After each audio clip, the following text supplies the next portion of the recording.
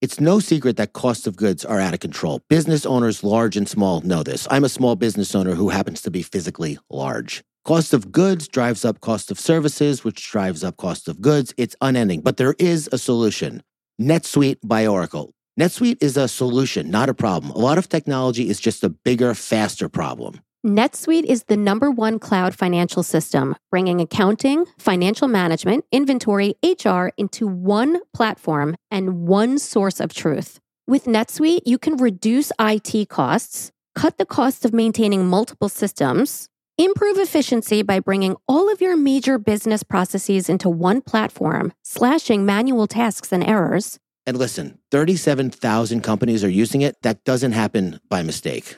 By popular demand, NetSuite has extended its one-of-a-kind flexible financing program for a few more weeks. Head to netsuite.com/psychopedia. That's netsuite.com/psychopedia. netsuite.com/psychopedia. Tank. Yes. How important is Cash, not only to me personally, but to our podcast? Oh, he's integral. Integral. He's the CEO of Psychopedia. I love him and I would do anything for him, but vet bills get very expensive. So fast. Especially when it's an emergency vet bill. So here's the good news. Our partner, Spot Pet Insurance, is here to share how they are a secret weapon against the unexpected. Oh, I've heard about insurance before. I've never had it. With Spot plans, you can get up to 90% cash back on eligible vet bills. That could be a whole lot of cash back for unexpected vet bills, which can pile up fast. Question, is that cash with a K or? Funny. Spot Pet Insurance plans don't just offer coverage for unexpected accidents and illnesses. You can add their preventative care benefit to your plan, helping to ensure that routine wellness, vaccines, and more can be covered. Go to spotpet.com today and get a quote instantly. Visit www.spotpet.com. Paid ad from Spot Pet Insurance. Waiting periods, annual deductible, co-insurance, benefit limits, and exclusions may apply. For all terms, visit spotpetins.com/sample-policy. Insurance plans are underwritten by either Independence American Insurance Company or United States Fire Insurance Company and produced by Spot Pet Insurance Services, LLC.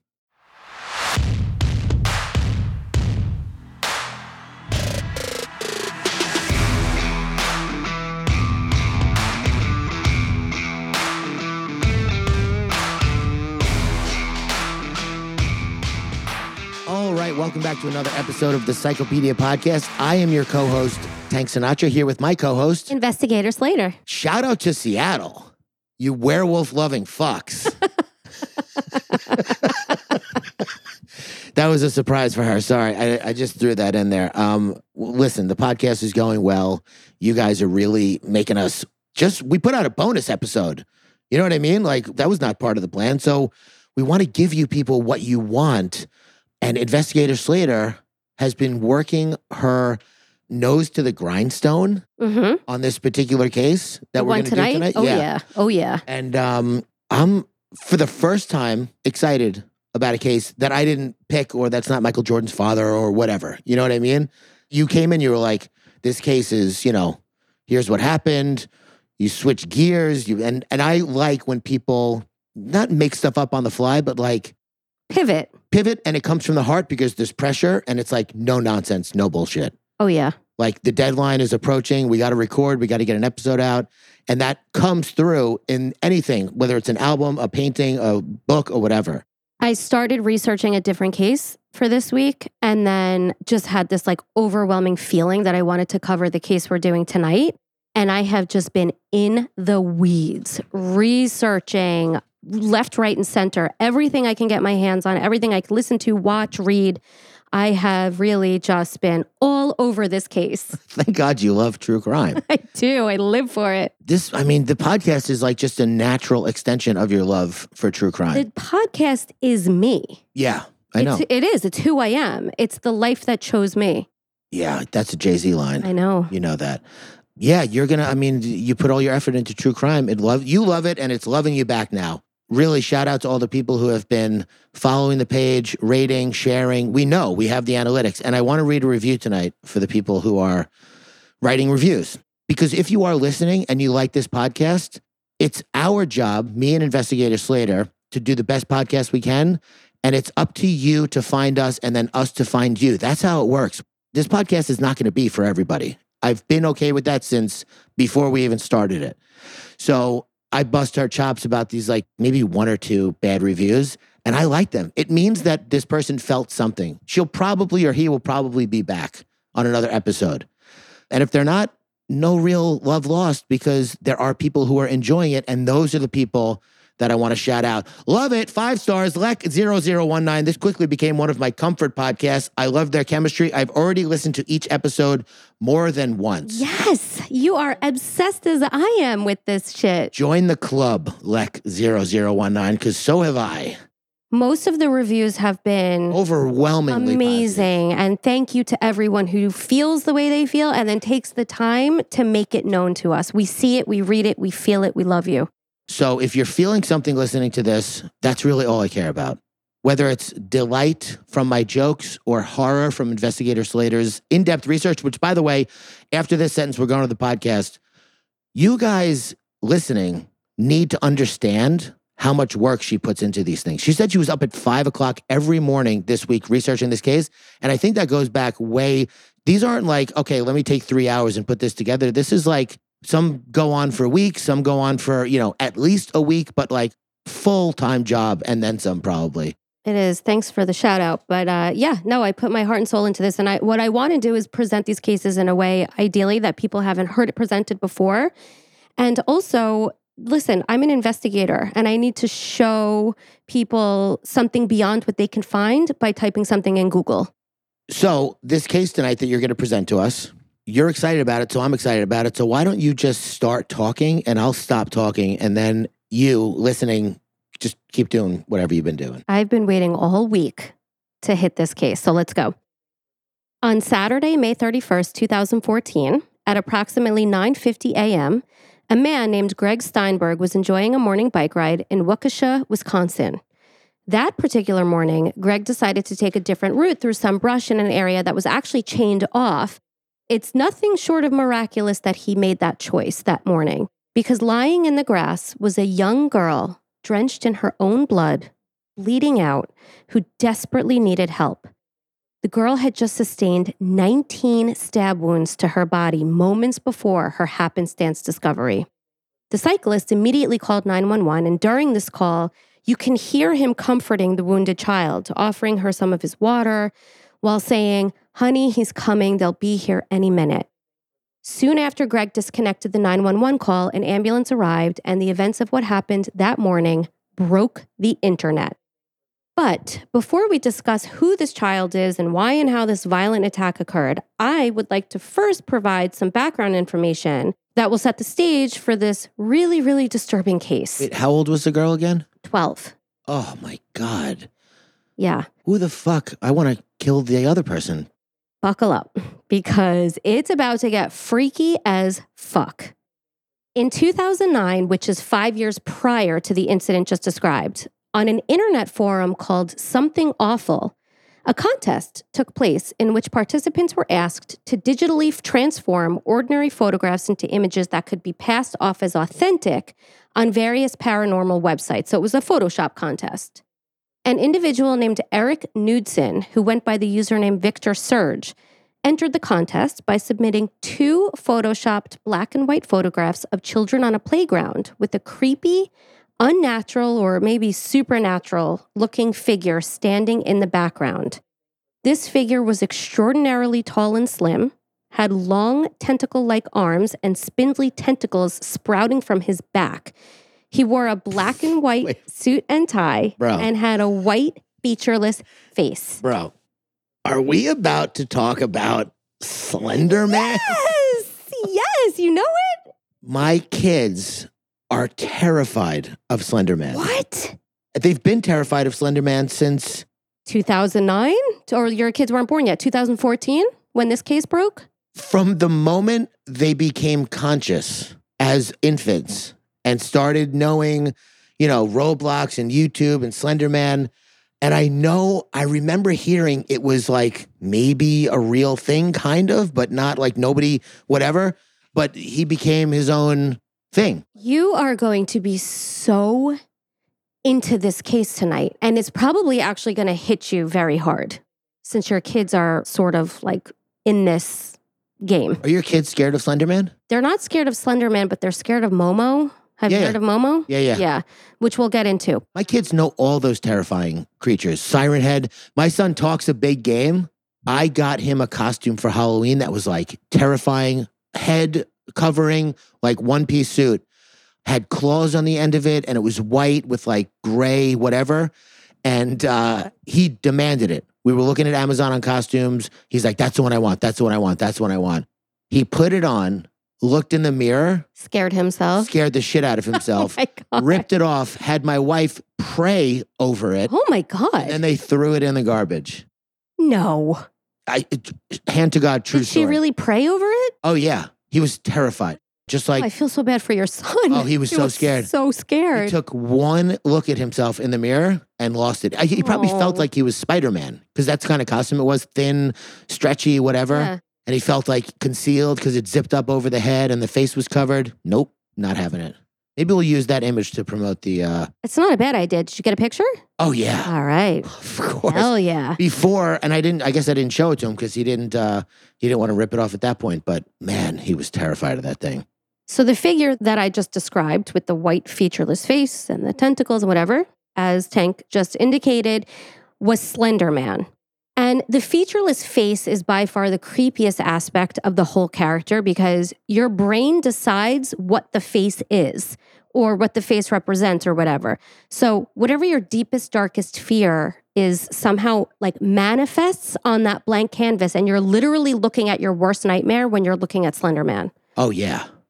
The entrance of Slender Man to this contest, this online contest, was a bit unique in that it not only included the photoshopped pictures as required, but it also incorporated captions as well that formed an imaginative, freaky narrative. And this just totally leveled up Eric Knudson's entry and catapulted Slender Man into the spotlight, where it became an internet sensation and went viral almost instantaneously. Slender Man inspired people all around the globe to create fan art, short stories, films, YouTube videos, cosplay, and any other work of art and creativity that you can think of.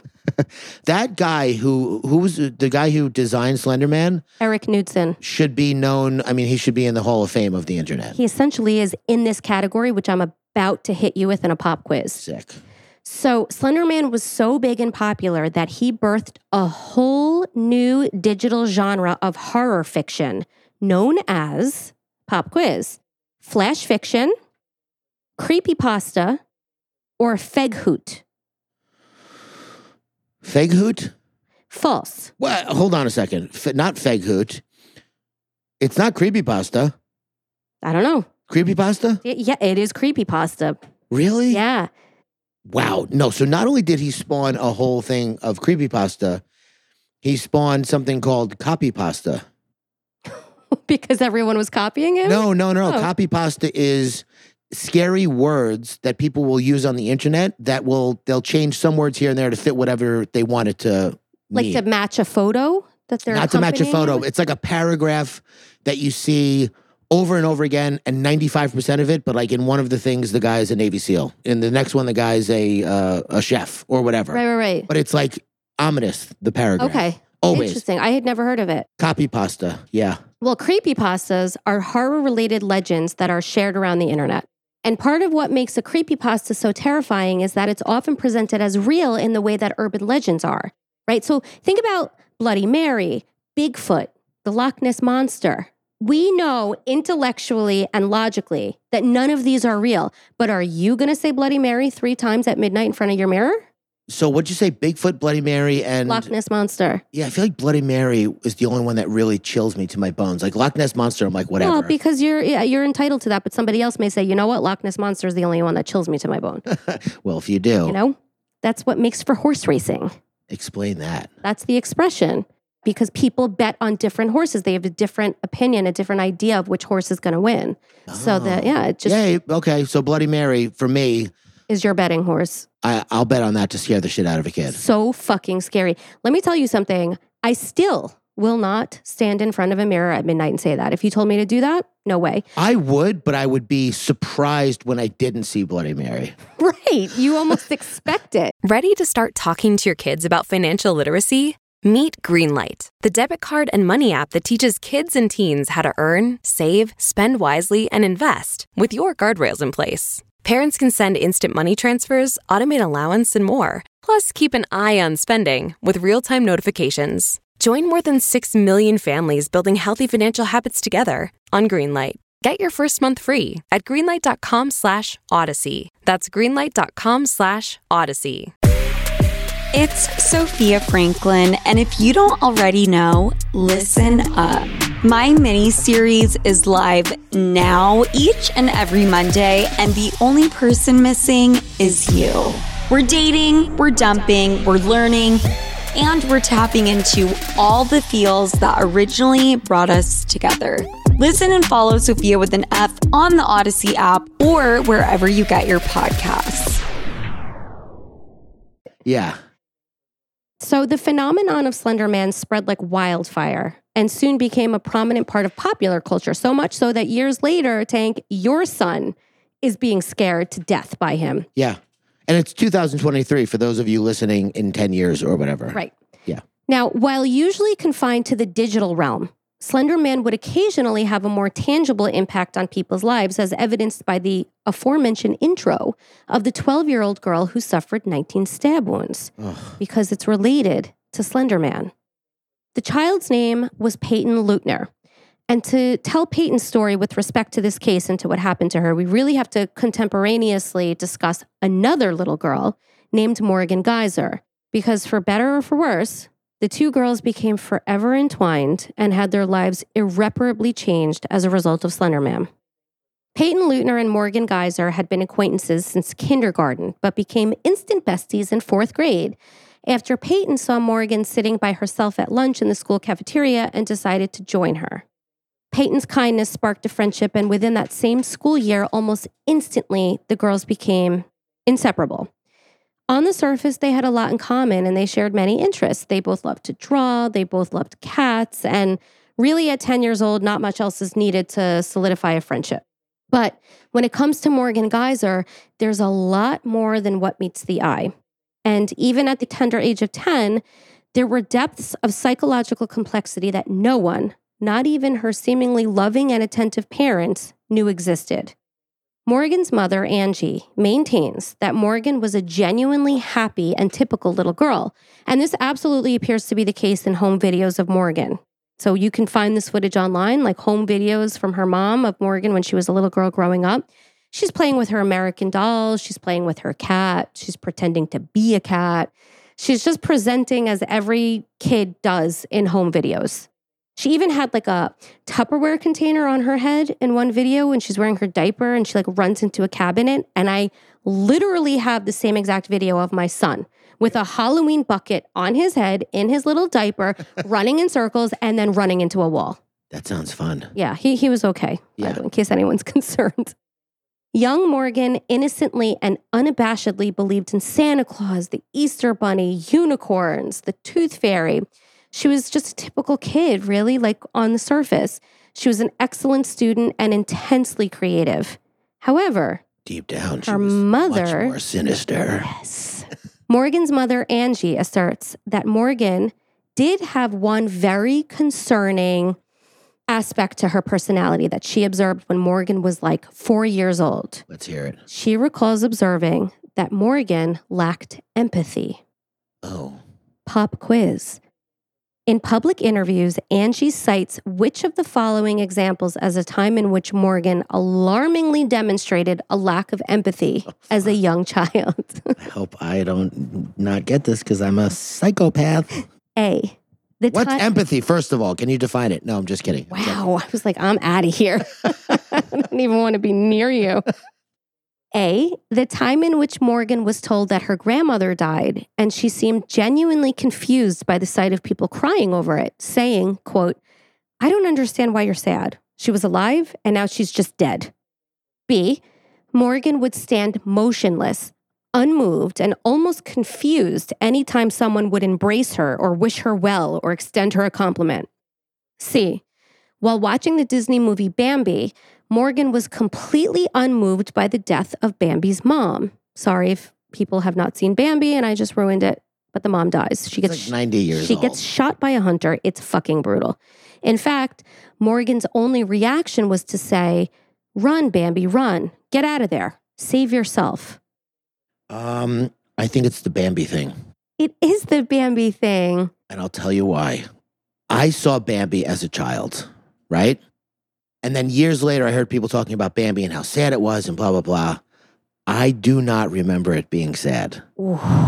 Maybe I don't remember the movie. Ooh, I mean, this is concerning shit. You talk to me about Lion King, I get it. Yes, I know. Okay, let me Father explain. dies, I cried, whatever. Bambi, maybe I was too young.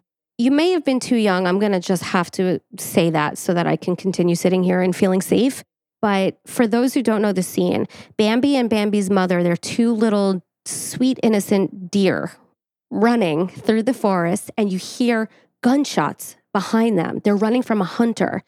Bambi has the sweetest little, most innocent voice, and he's like, "Come on, Mom, come on." And the mom's like, "Go, Bambi, go." And they're running. And then you hear one, and then you just see Bambi by himself, and he gets inside of a cave to safety. Bambi was a boy? Yeah. I didn't even know that. That's how little I know about the movie. And he turns and he's like, Mama, we made it. But Mama is not there because Mama didn't make it. See, that so fuck off to anyone who didn't fucking lose their shit to that scene. Well, first of all, I was 3. Well, okay? you were not 3 because I'm younger than you and I watched it and I couldn't breathe. When did Bambi... That has nothing to do with anything, first of all. You don't know when my parents introduced me to Bambi. I did cry at anger management, so... Oh my God. I do have feelings. Maybe at that age, I was thinking maybe there was an overpopulation problem, and it's really not that big of a deal that Bambi's mom got shot. I'm joking. I'm kidding. I live on a property where we have deer that walk around. It's the same deer all the time, mom and kids. And every time I tell people I live up here, they go, "Oh, does anybody hunt on your property?" I go, "No, dude, nobody hunts on my property. Can I come hunt on your property?" Bro, you want to shoot the deer that we came to know and love on our property in front of my children? Did you name the deer? No. I threw an apple at them once. And an apple at them. You are not looking great in this episode. I threw an apple at them. I threw carrots at them. I want to feed them and have them live here. How about you leave it out for them so that they can cautiously and tenderly approach it when they feel hungry instead of launching it at their face? Listen, at this point, they got to know who we are. You know what I mean? They see us all the time. My question is, how come Brother Nature on Instagram gets to feed deer on his patio and I don't? What does he have that I don't? Tank, go feed your fucking deer. You have the same right. Yeah, I want them to come up to me, though, and eat the apple out of my hand. Well, maybe if you're not throwing it at their head, they will be, feeling a little safer around you. Yeah, that's true. So the point of this whole Bambi sidetrack is that according to Angie, Morgan's mother, Morgan wasn't upset at all when the mother died in the movie. And at just 4 years old, Morgan articulated to her parents that she didn't see any point in Bambi getting upset over the death of his mother because there was nothing he could do about it. So move on. And he's a cartoon. Very dark. You're not getting it. I get it. I'm just feeling bad because I don't remember Bambi being sad. But maybe I never saw it. That sounds like a you problem. Oh, it sounds like a me problem for sure. I'm not denying that. I'm not denying that at all. I'm just saying, let's get back to the case so we don't piss anybody off. Morgan would also spend hours alone in her room speaking to imaginary friends, which in and of itself is not particularly concerning, but combined with some of her other quirky, we'll say, personality traits, including but not limited to her aforementioned lack of empathy. Second time this episode I said aforementioned. It starts to bring into question the state of her psycho-emotional health. She also exhibited some bizarre attention-seeking behaviors at school. Morgan would refer to herself as a, quote, mental case and engage in which of the following inappropriate behaviors? Pop quiz. Oh, boy. A, she would bark like a dog, catch insects, and then fling them at classmates. B, she would spontaneously jump up on her desk and serenade her class. Or C, she would walk into other classrooms, remove her shoes, and act like nothing was weird. Bark like a dog. Yes, you are 2 for 2. Wow, yeah, I'm doing real well. Great job. That's very strange. Yeah, she was even suspended once for bringing a hammer to school. So we do see sort of these attention-seeking, unstable, concerning behaviors. Now, on the opposite side of the empathy spectrum was Peyton Leutner. She was extraordinarily empathetic and loving, and even spent her time volunteering at a cat sanctuary, which is a girl after my own heart, except swap out cats for pit bulls. And then it's me. Now, of course, a perfect example of Peyton's empathetic nature was when she went up to Morgan, who was sitting on her own at the lunch table, and gave her some company. Yes, now I see it. Right? So we're coming full circle. We see the difference between the girls. Now, they were best friends, but they were very different with respect to empathy. Maybe that girl was sitting alone by herself for a reason. Well, she did have imaginary friends, so maybe she was not alone. The fucking girl threw insects at me. I'm not sitting next to her. She barked at me. Good point. So Morgan and Peyton had a really tight bond and a friendship filled with inside jokes, play dates, sleepovers, and nicknames. Morgan's nickname for Peyton was Bella. So if you ever hear interviews or watch the police footage or anything like that, you're going to hear her being referred to as Bella. That was her nickname. Anyway, all pretty typical kid stuff. But that all changed when they entered the 6th grade and Morgan met a new girl in town named Anissa Wire. Anissa was a new student at the girls' school who also happened to move into the same apartment complex as Morgan. So it was almost unavoidable for Morgan and Anissa to connect in some way at some point. But Anissa and Morgan didn't just sit together on the bus or wave to each other in the hallway. Anissa instantly and fully infiltrated Morgan and Peyton's friendship, and not in the more the merrier type of way. It immediately took on a Three's Company vibe, and the friendship now had a sort of imbalance to it.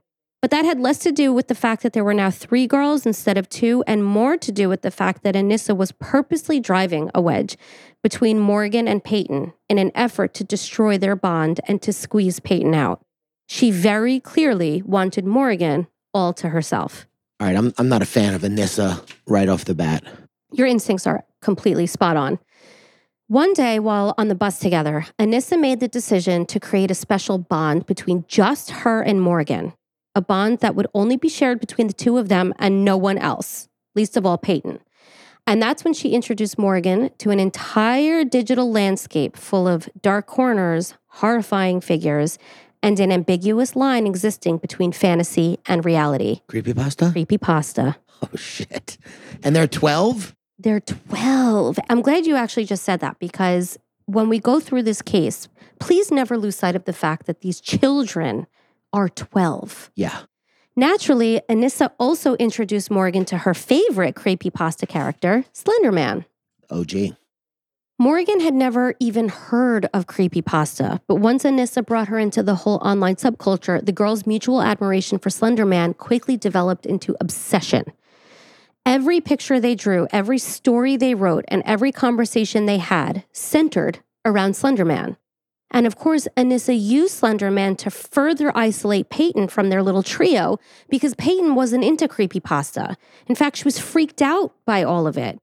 So Anissa would intentionally send Peyton scary messages telling her that Slender Man was going to get her just to fuck with her and to create like a bigger divide between her and Morgan. Sounds like me with my Jay-Z friends. Oh, go on. Well, there's people that I only talk to about Jay-Z. I just love them so much. And But you don't I like... Huckabee's friends. Oh, that's me. Yeah. But here's an important note to keep in mind.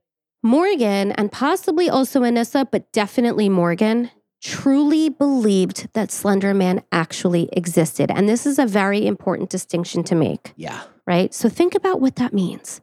She truly believed that this supernatural figure was out there preying upon children in order to lure them into the woods, convince them to kill other children so that they could become part of his proxy. And his proxy refers to the group of people that serve him. So I don't know what happened with this case, but I'm kind of like already getting... You're piecing it. Yeah. And I don't like it. Understandably, Morgan started truly fearing Slender Man by this point. And you would, wouldn't you, if you truly believed him and like his nefarious intentions? Of course. As a grown-up, like I said, I won't even stand in front of a mirror at midnight and say Bloody Mary 3 times. Like even as an adult, shit like this, I secretly somehow believe. I don't watch scary stuff usually. I just don't think it's interesting most of the time. But I watched The Haunting of Hill House on Netflix. You've talked about this before, how it's just next level scary. It changed my life. I was one person before The Haunting of Hill House and I was a different person after. That's how scary it was. How are you different? Less happy.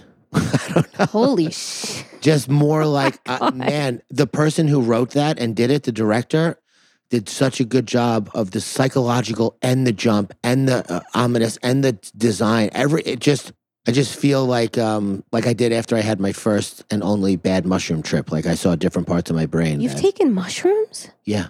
Wow, I didn't know that. I'm sorry to hear that it was bad, but... Oh, it was terrible. I took acid at Thanksgiving when I was like 13. 13? Yeah. Who gave that to you? Hey, I wasn't stabbing kids in the woods. Well, listen, so if the acid worked, I may have. It was fake, thank God. What? It wasn't real. Like we took it and... Oh, so you didn't take acid? No, nothing happened. Oh, okay. Morgan started actually seeing, really and truly seeing Slender Man all over the place in real life, whether in a reflection, standing amongst a crowd, or lurking in a dark shadow. And you might be wondering, what do I mean, right? Like, what do I mean that she's seeing him? In her mind, she was truly seeing him. Yeah. She was having hallucinations that he was really there. And remember, part of the allure of these creepypastas is that they're portrayed as being real. If for no other reason, then no one can actually prove that they're not real. Like, can you prove that Bigfoot is not real, as an example? You can't do it, which is why so many people believe that he is real. By the way, for those of you who didn't hear me say anything, I just had a blank stare on my face, and she took that as a no, which is what it was. For Bigfoot? You were like, can you prove that Bigfoot doesn't exist? I was like, I saw him last weekend with the deer on my property. I threw an apple at him. Thinking about it. Around Christmas time in 2013, Morgan approached Anissa and suggested that they show Slender Man their loyalty by joining his proxy so that he would spare them and their families. Oh my God. She had read on an online forum that the only way to truly show your loyalty and thereby save yourself from Slender Man was to kill someone you love. Cool. No extra points if you can guess who Anissa suggested they kill. Peyton. Suddenly, Morgan and Anissa had a plan. They would sacrifice Peyton to Slender Man on the night of Morgan's birthday sleepover, which was planned for May 30th, 2014. Morgan and Anissa had begun actively plotting Peyton's murder and would speak in a secret language they developed to avoid getting overheard and caught. They even talked about their plot of killing Peyton in front of Peyton using this secret language, which is just extra fucked up. Yeah. They had code words and phrases to describe the graphic and brutal acts they intended to carry out in service to Slender Man. Pop quiz. Oh, God. What was their code word for knife? A, kitten.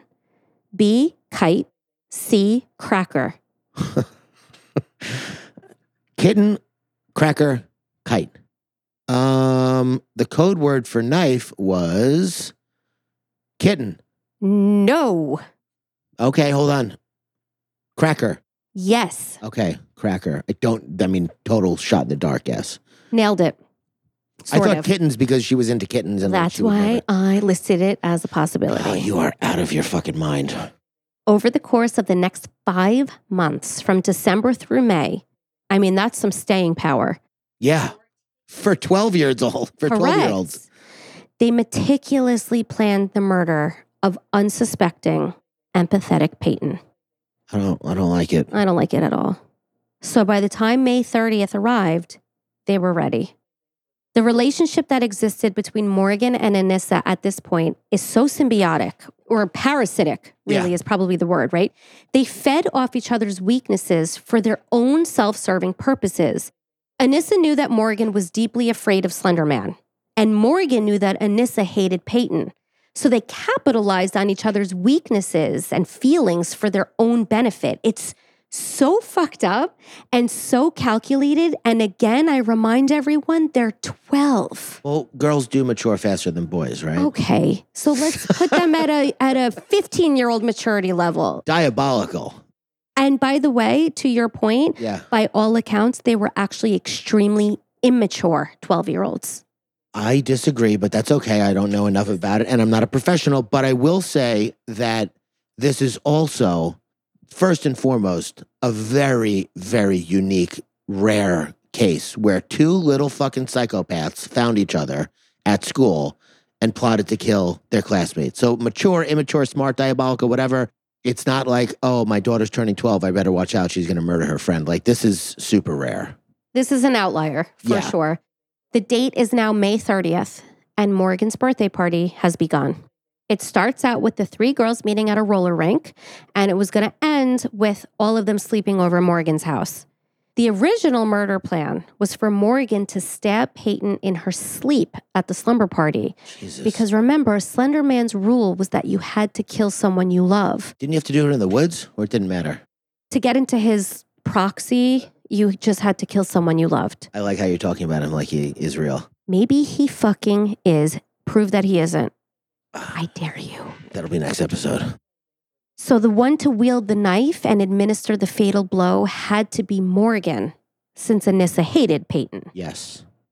After they slaughtered their friend in her sleep, the plan was for Morgan and Anissa to flee the scene and head towards Slenderman's mansion located 300 miles away in Nicollet National Forest in Rhinelander, Wisconsin. Morgan set an alarm on her iPad for 2 a.m., and popped in her headphones so that when it went off, it wouldn't wake up Peyton and spoil the plan. I mean, the level of premeditation Pretty good. is astounding. Yeah.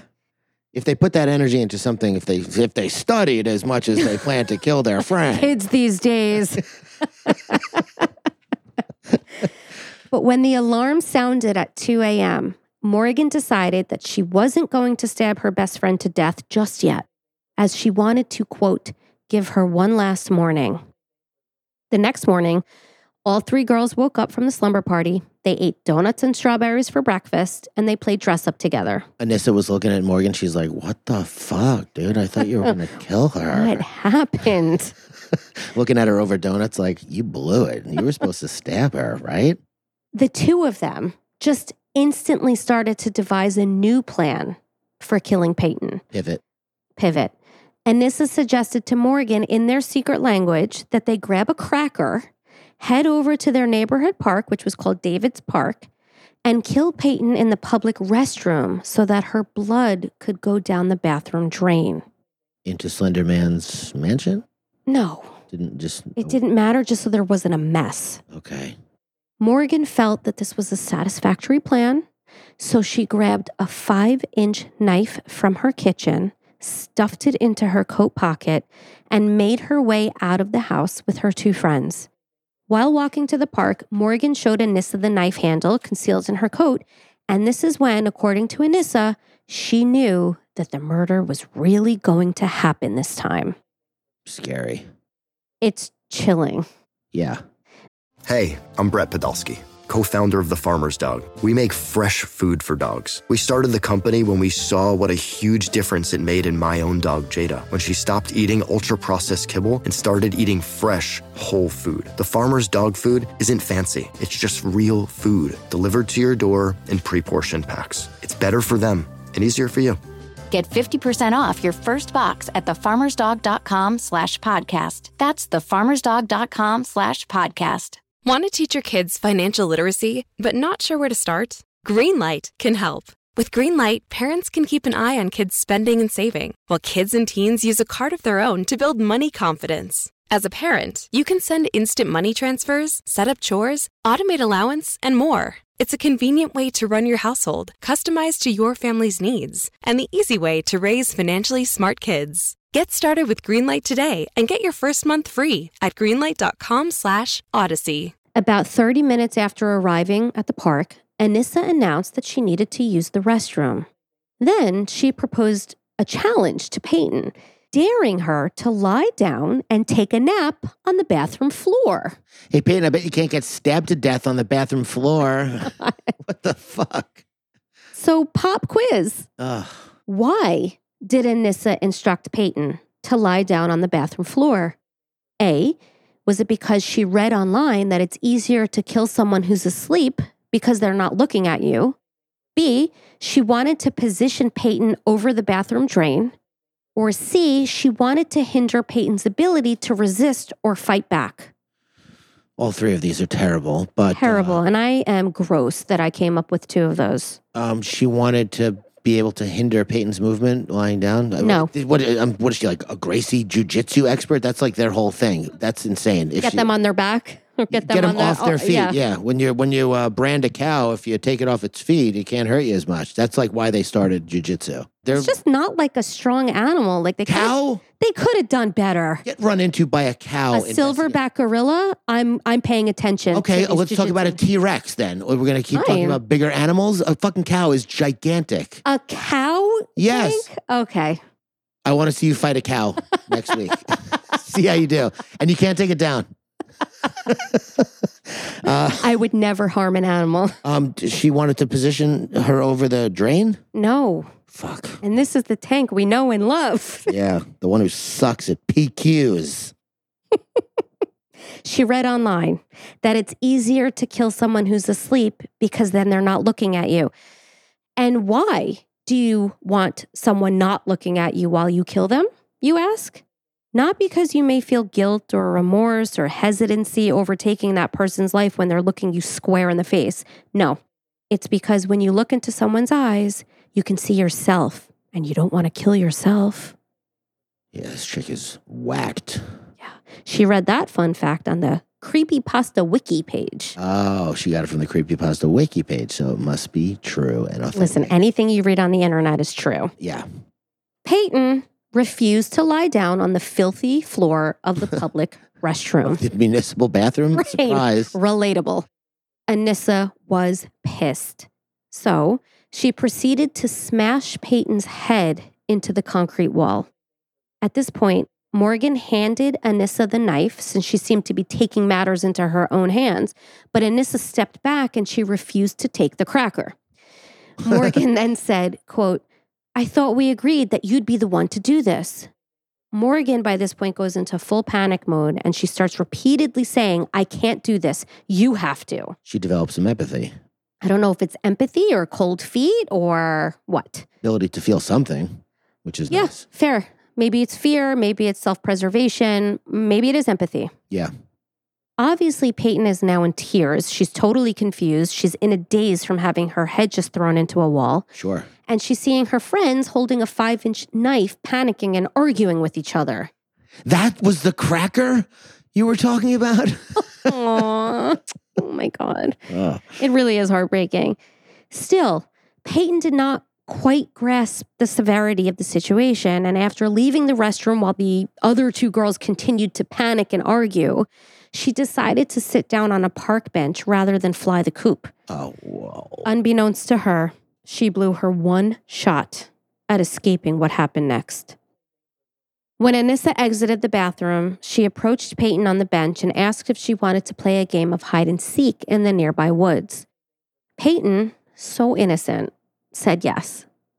Anissa told Morgan that she would lead Peyton as far off as possible into the woods so that the two of them could then, quote, hunt her down like lionesses chasing a zebra. Ugh. Both Morgan and Anissa at this point are determined to see this plan through. So Anissa led Peyton by her arm into the wooded area, and once they got into an area that she considered to be remote enough, she instructed Peyton to lie down on the ground and to cover herself with leaves to hide better from Morgan in this supposed game of hide and seek. The hunt began. Morgan started making her way through the woods, claiming to hear Slender Man encouraging her on every step of the way. When Morgan found Peyton, she handed Anissa the knife, once again saying that she couldn't do it, and reminding Anissa that she, quote, knew where all the soft spots were. Ugh. But Anissa handed the knife back to Morgan and said, "You do it. Go ballistic. Go crazy." I think for Anissa, a lot of this is about the power she has over Morgan and wanting to sort of like wield her authority over the situation and to ensure that it's Morgan who ends the life of this girl who dared to impede upon their friendship. Yeah. Morgan replied, "I'm not doing it until you tell me to do it." So Anissa turned around, took 3 steps back, and shouted, "Now." Well, did she triple dog dare her? Or? She didn't have to. Morgan pounced horrible. on her prey, very much like a lioness tearing apart a zebra. She pinned Peyton's legs down, pulled Peyton's face towards her, and whispered, "Don't be afraid. I'm only a little kitty cat." Then she lifted the knife above her head and plunged the 5-inch blade directly into Peyton's chest. She continued to stab Peyton 19 times all over her body, including her arms, legs, and torso. All the while, Peyton is screaming out in agony, saying, "I trusted you," and gasping, "I can't see." Ugh. Anissa then tried to drag a very wounded Peyton even further into the woods, instructing her to lay down and be quiet. Then Anissa told Peyton that she and Morgan would go to get help, which obviously is absurd on so many levels. Yeah. Right? Instead, of course, Anissa and Morgan ran out of the woods to flee the scene and to start their 300-mile journey towards Slender Man's mansion. They were going to be very surprised when they got there. Well, they never got there. Spoiler alert. To find that he was not real. Right. Sweet Peyton was left to bleed out in the woods and die alone. She couldn't see. She was in a tremendous... Why couldn't she see? Blood and shock. She was in a tremendous amount of pain and she was terrified beyond belief. But she was not about to give up. Operating purely on adrenaline at this point, Peyton managed to pull herself up and out of the woods, all the while saying to herself, "I am not going to die, not today." And this brings us back to the top of the story when a cyclist named Greg Steinberg, who happened to divert from his typical route that day, stumbled upon a grassy patch of land containing a 12-year-old girl profusely bleeding. As mentioned earlier, Greg called 911, stayed by Peyton's side, and comforted her until emergency services arrived. Peyton, who had puncture wounds all over her body and had skin that was already starting to gray, oh, my God. was rushed to the Waukesha Memorial Hospital and taken straight into surgery. The outcome was not expected to be favorable. Oh. Peyton suffered from soft tissue damage to her arms and legs with 2 wounds to her abdomen that hit major organs like her stomach and her liver.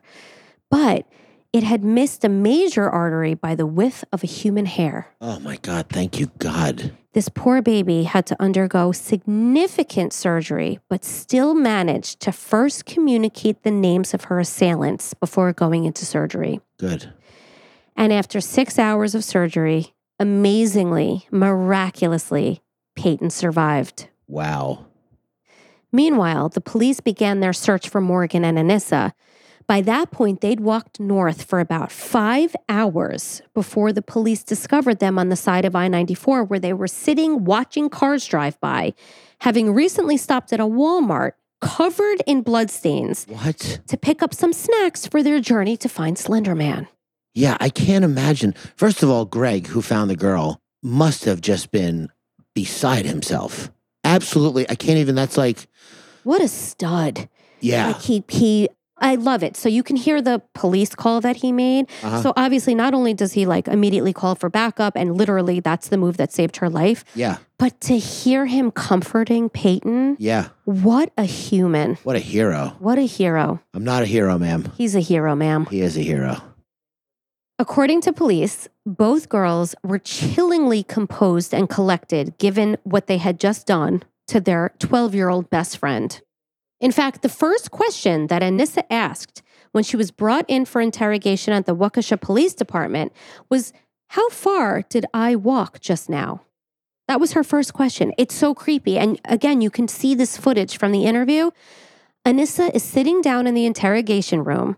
She looks up at Detective Michelle Trussoni and she says, "Can I ask you a question?" And you think maybe she's going to ask, "Is Peyton okay? Am I in trouble? Can I talk to my parents?" But instead, she asks the detective how far she walked because she's not athletic, and so she finds it impressive that she put in so many steps. She thought it was going to be like 297 miles, and like they're so close. Right. You walked a half a mile, you fucking idiot. Right, covered in blood with your Walmart snacks, you piece of shit. Oh, fuck this. Sorry, they're kids, obviously, but They're like... kids. And fuck them. Fuck the kids. They're 12 years old. They stabbed their best friend, plotted it, almost backed out, kept doing it. Like, this is a problem. These kids need to go away. We have all the feels with this case. We really do, because they clearly had mental health issues, and we're going to go on to hear it. And so we're always empathetic, going back to that, to anyone who's struggling with mental health issues. But to your point, they premeditated this brutal, wannabe murder and put this girl through hell. Yeah. When Morgan entered her interrogation room, she too had an interesting reaction. Pop quiz. Oh, no. Did she, A, fall asleep, B, become selectively mute, or C, dance? Fall asleep, become selectively mute, or dance. Dance? Yes. That's what a psycho would do. Oh, my God. Yeah. Actually, a psycho or a guilty person would fall asleep. That's statistically what happens in an interrogation room. Really? Yep. Somebody who's innocent, they are freaking out that they are in this interrogation room. They do not know how they got there. How are they going to get out of it? How am I going to prove myself? Whatever. A guilty person, it's believed, sort of feels a sense of relief that it's come to an end, that they've been caught. And they typically will fall asleep. I can finally rest. These shackles are amazing. So she's dancing in the interrogation room. It's a really haunting sight. And that whole dancing scene foreshadowed the rest of Morgan's behavior during her interview, because she was eerie as fuck. She presented as restless and jittery, would frequently gaze out into the ether, and yet her affect, the delivery of her actual words, was very matter-of-fact and unemotional. In fact, when asked to describe the actual act of plunging a knife into her best friend 19 times, she said, quote, "It didn't feel like anything. It was like air." And then she proceeds to do a stabbing motion with her hand in the air. Wow.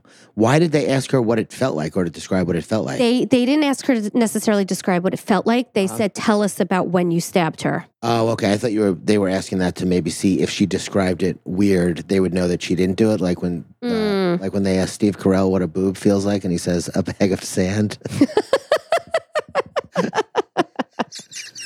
Is this 40-year-old virgin? It felt like stabbing air. Clay. Right. It felt like stabbing air. She didn't do it. She doesn't know what the fuck she's talking about. No. But that would be an interesting tactic, and maybe you just could give them some ideas for interviewing. Yeah. Morgan conveyed the notion that she committed the murder out of a genuine belief that she had to do it in order to save herself and her entire family from Slender Man. Yeah, it's a good motivation. She said, quote, "I didn't want to do this. I was afraid what would happen if I didn't," end quote. During Anissa's police interrogation, she also started out by saying basically that Slender Man made her do it and that she felt she had to prove herself worthy to him in order to be spared, yada, yada. Did the cops know anything about Slender Man before this case? That they heard of him? That's a good question. I can't answer that. I don't know. Yeah, that's interesting. If she I mean, Slender Man, if you do research on Slender Man, as I have, it's often referred to as a meme and one of the first ones to have gone viral. But back then, it wasn't what it is now. You know what I mean? Yeah. There's not Halloween costumes of it. It was still kind of like a probably in the know internet kind of thing. I didn't know about it, right? I was around during that time. I'm a creepy person. Yeah, so, you are. Yeah, I feel like maybe the police didn't know until this case. Maybe you were not eating carbs at that time. Pasta. Shut up. Oh, You're an idiot. Me, I'm the idiot. You could do better. Yeah, I could. Creepy keto chips. There it is. No, I don't know what creepy pasta is. I don't eat carbs. Sorry. So she begins, as I said, by pinning the whole thing on Slender Man, talking about Anissa now during her interrogation. But then she pivots and she just pins the whole thing on Morgan, which is total bullshit. Yeah. Eventually, it was determined by the end of the interviews with each of the girls that the idea to kill Peyton had come from Morgan out of a desire to please Splendor Man. Pop quiz. What did the police find in Morgan's bedroom during a search? A Slender Man doll and handwritten vows declaring Morgan's eternal devotion to him. B, a hit list of children's names from her class that she'd be willing to sacrifice to Slender Man. Fuck. C, drawings of Slender Man and mutilated dolls. Drawings of Slender Man. Yes. Yeah. Oh, I'm so mad, man. You're getting all of these right. I know Slender Man. Oh, Familiar good with point. Good point. It's not my fault. With the culture around him. Okay. I'm going to self-hate a little less knowing that. Yes, please.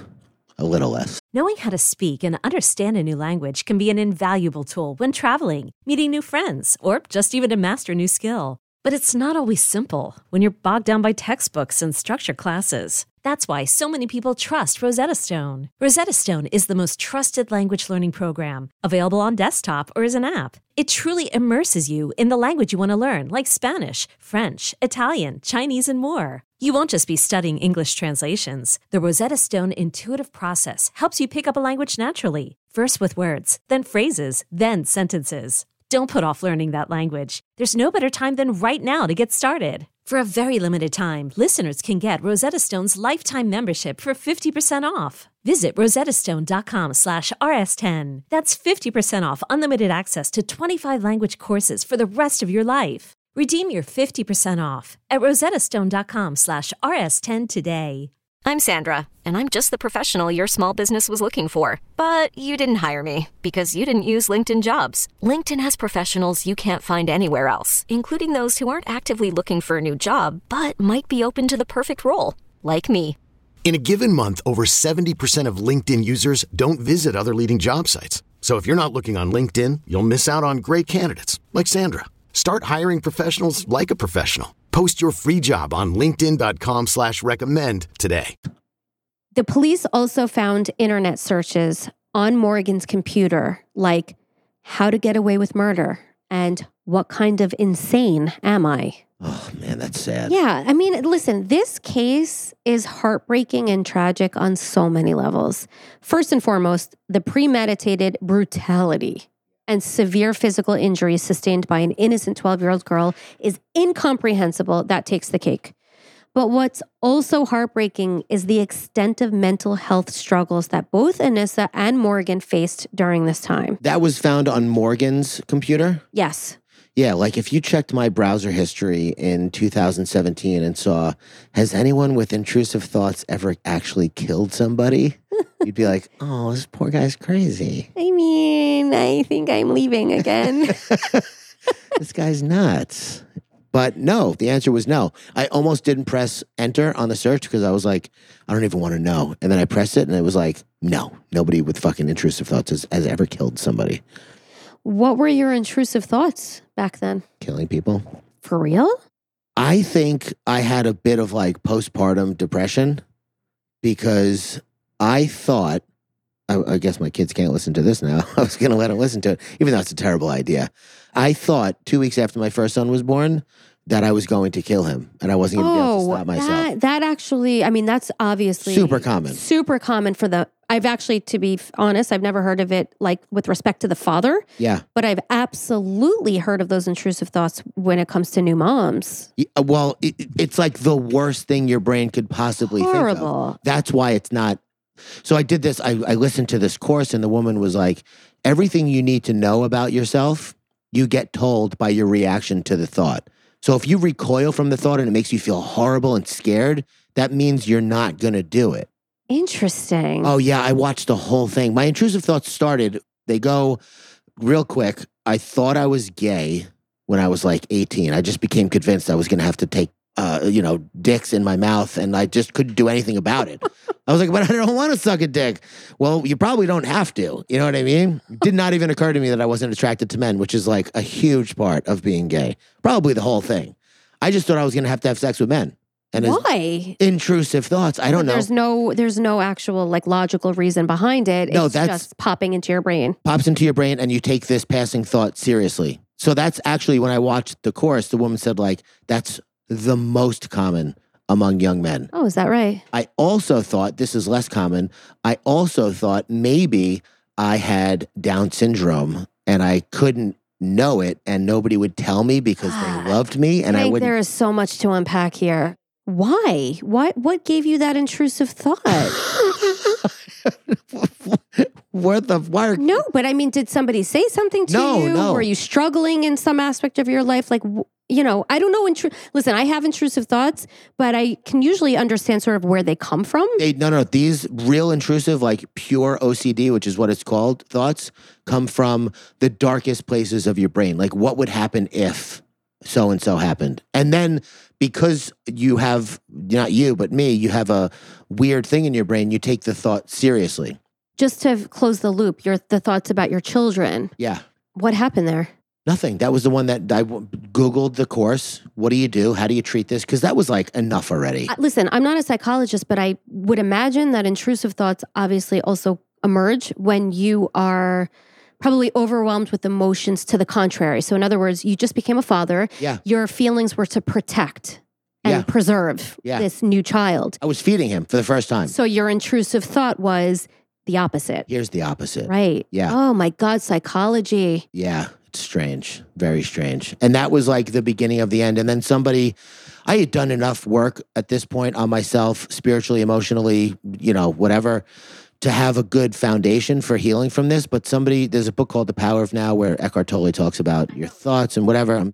And there's this thesis that like your thoughts, most of them, 99% of them are automatic and are based in nothing that's happening right now. So anyway, I said to this guy, Mike, who had also read the book, he goes, yeah, but you know what? That's just a thought. You don't need to take it seriously. And then I said to him, yeah, but what if it's not just a thought? He goes, that's just another thought. And that was it. Wow. Yeah. But this girl, Morgan, I mean, she nurtured the thought. And she's also 12. Yeah, right? She didn't have the mental capacity. Well, she absolutely did not have the mental capacity, and that's sort of scientifically proven. Yeah. Like her brain is not developed, obviously, enough to be able to make that decision to disregard the intrusive thought or to... Oh, I was already sober for like 15 years when I finally was like, enough. Right. I was 37 years old. And I was like, because they don't come that often. They come like, I don't know, once every 6 months or once every year or 2 years. But like, that was enough. I was like, no, this is not normal. During her pre-trial incarceration, Morgan was diagnosed with childhood onset schizophrenia and displayed a number of psychotic behaviors in response to vivid auditory and visual hallucinations. Oh, so she maybe was seeing Slender Man. She was seeing him. Look, logically, was she? No, right? He wasn't there. Was she, in her mind's eye, seeing him? Yes. Yes, she was. Wow. Okay. Listen, my son has been sleeping in my bed for like 2 weeks because he is convinced that he heard voices outside his window telling him he was going to die. Ugh. I am telling him 15 times a day in as many ways as I can say it. There was nobody outside your window telling you were going to die. He heard it. Yeah. Like there is just no convincing him otherwise. So he's with mama and I'm loving him and I'm taking care of him. So don't worry about him. Yeah.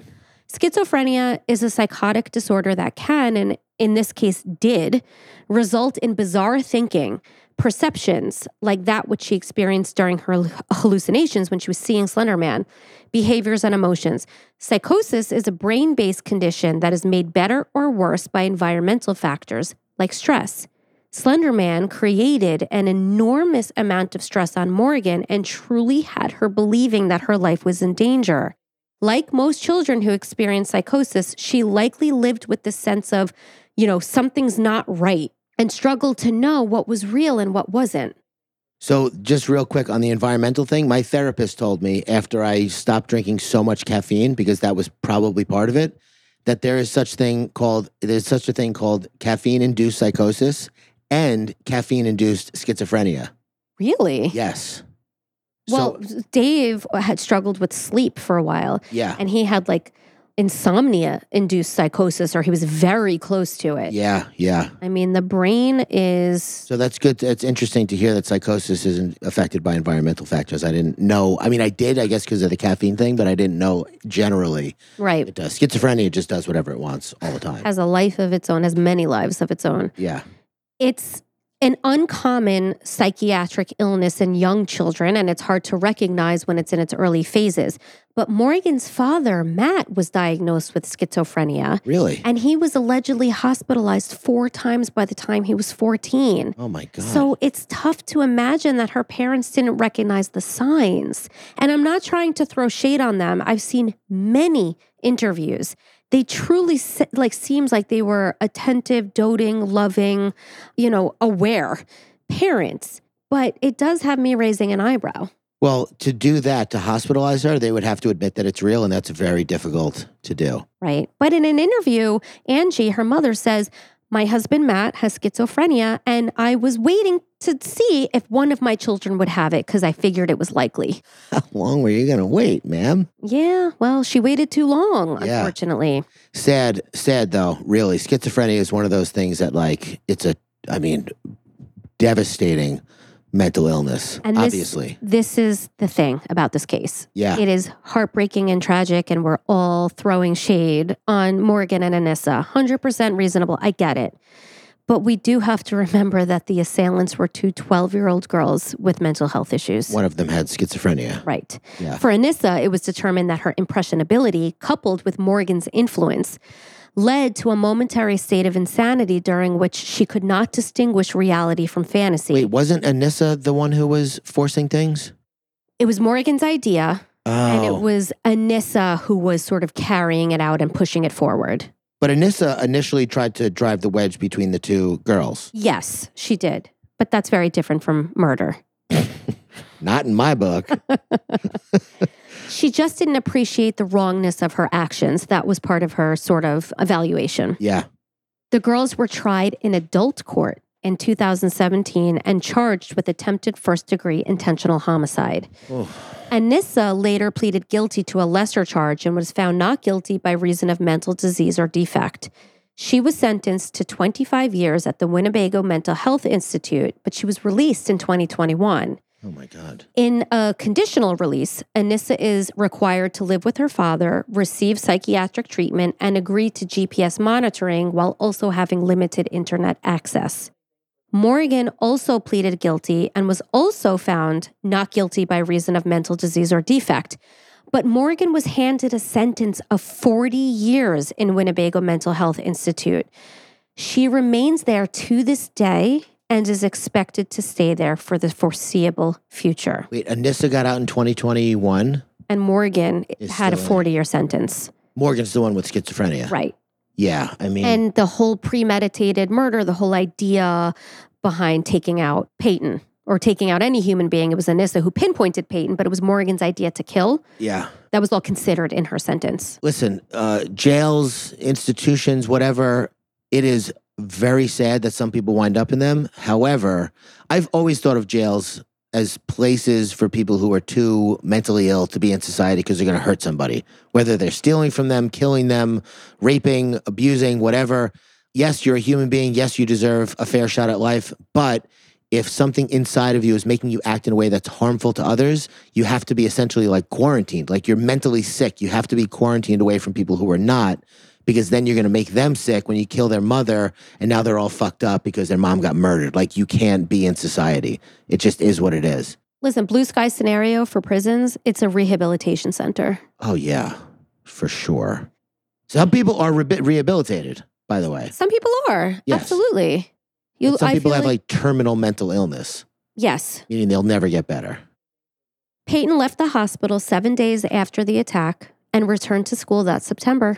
What? Boss woman. Holy shit. She must have been the coolest fucking kid. So apparently, in school. It's funny you say that. So I read that, she loved cats. She volunteered at a cat sanctuary. When she returned to school, all of the kids drew whiskers on their face. Oh my God. How did I not post that on Tank's Good News? Well, maybe you will after release of this episode. Holy shit. Yep. She went back to school? I mean, I get emotional thinking about Peyton. I really, really do. In 2019, she was in an ABC interview, and she actually expressed gratitude for her traumatic experience, saying that it inspired her to pursue a career in medicine. And as she put it, without the whole situation, I wouldn't be who I am. Yeah, it's a great attitude. Absolutely. And the only one to have. I mean, and that's the one we're going to leave off on with this case. Oh my God, what a terrible case. But yeah, thanks for listening. I hope this story didn't disturb you too much. Now you know the truth about Slender Man. I'm sure you've heard of him before. And now you know the deal. Now you know what happened. So thank you, Investigator Slater, for doing all of that intense research. Thank you to our listeners for listening and being a part of it with me. I love doing it. Share this episode. Have your kids listen to it so they're not scared of Slender Man, because they know that, or if your kids do start talking about seeing Slender Man, they probably have schizophrenia, so take them to the doctor. I hope not. Rate, review, subscribe, share it. We'll see you next week. Bye.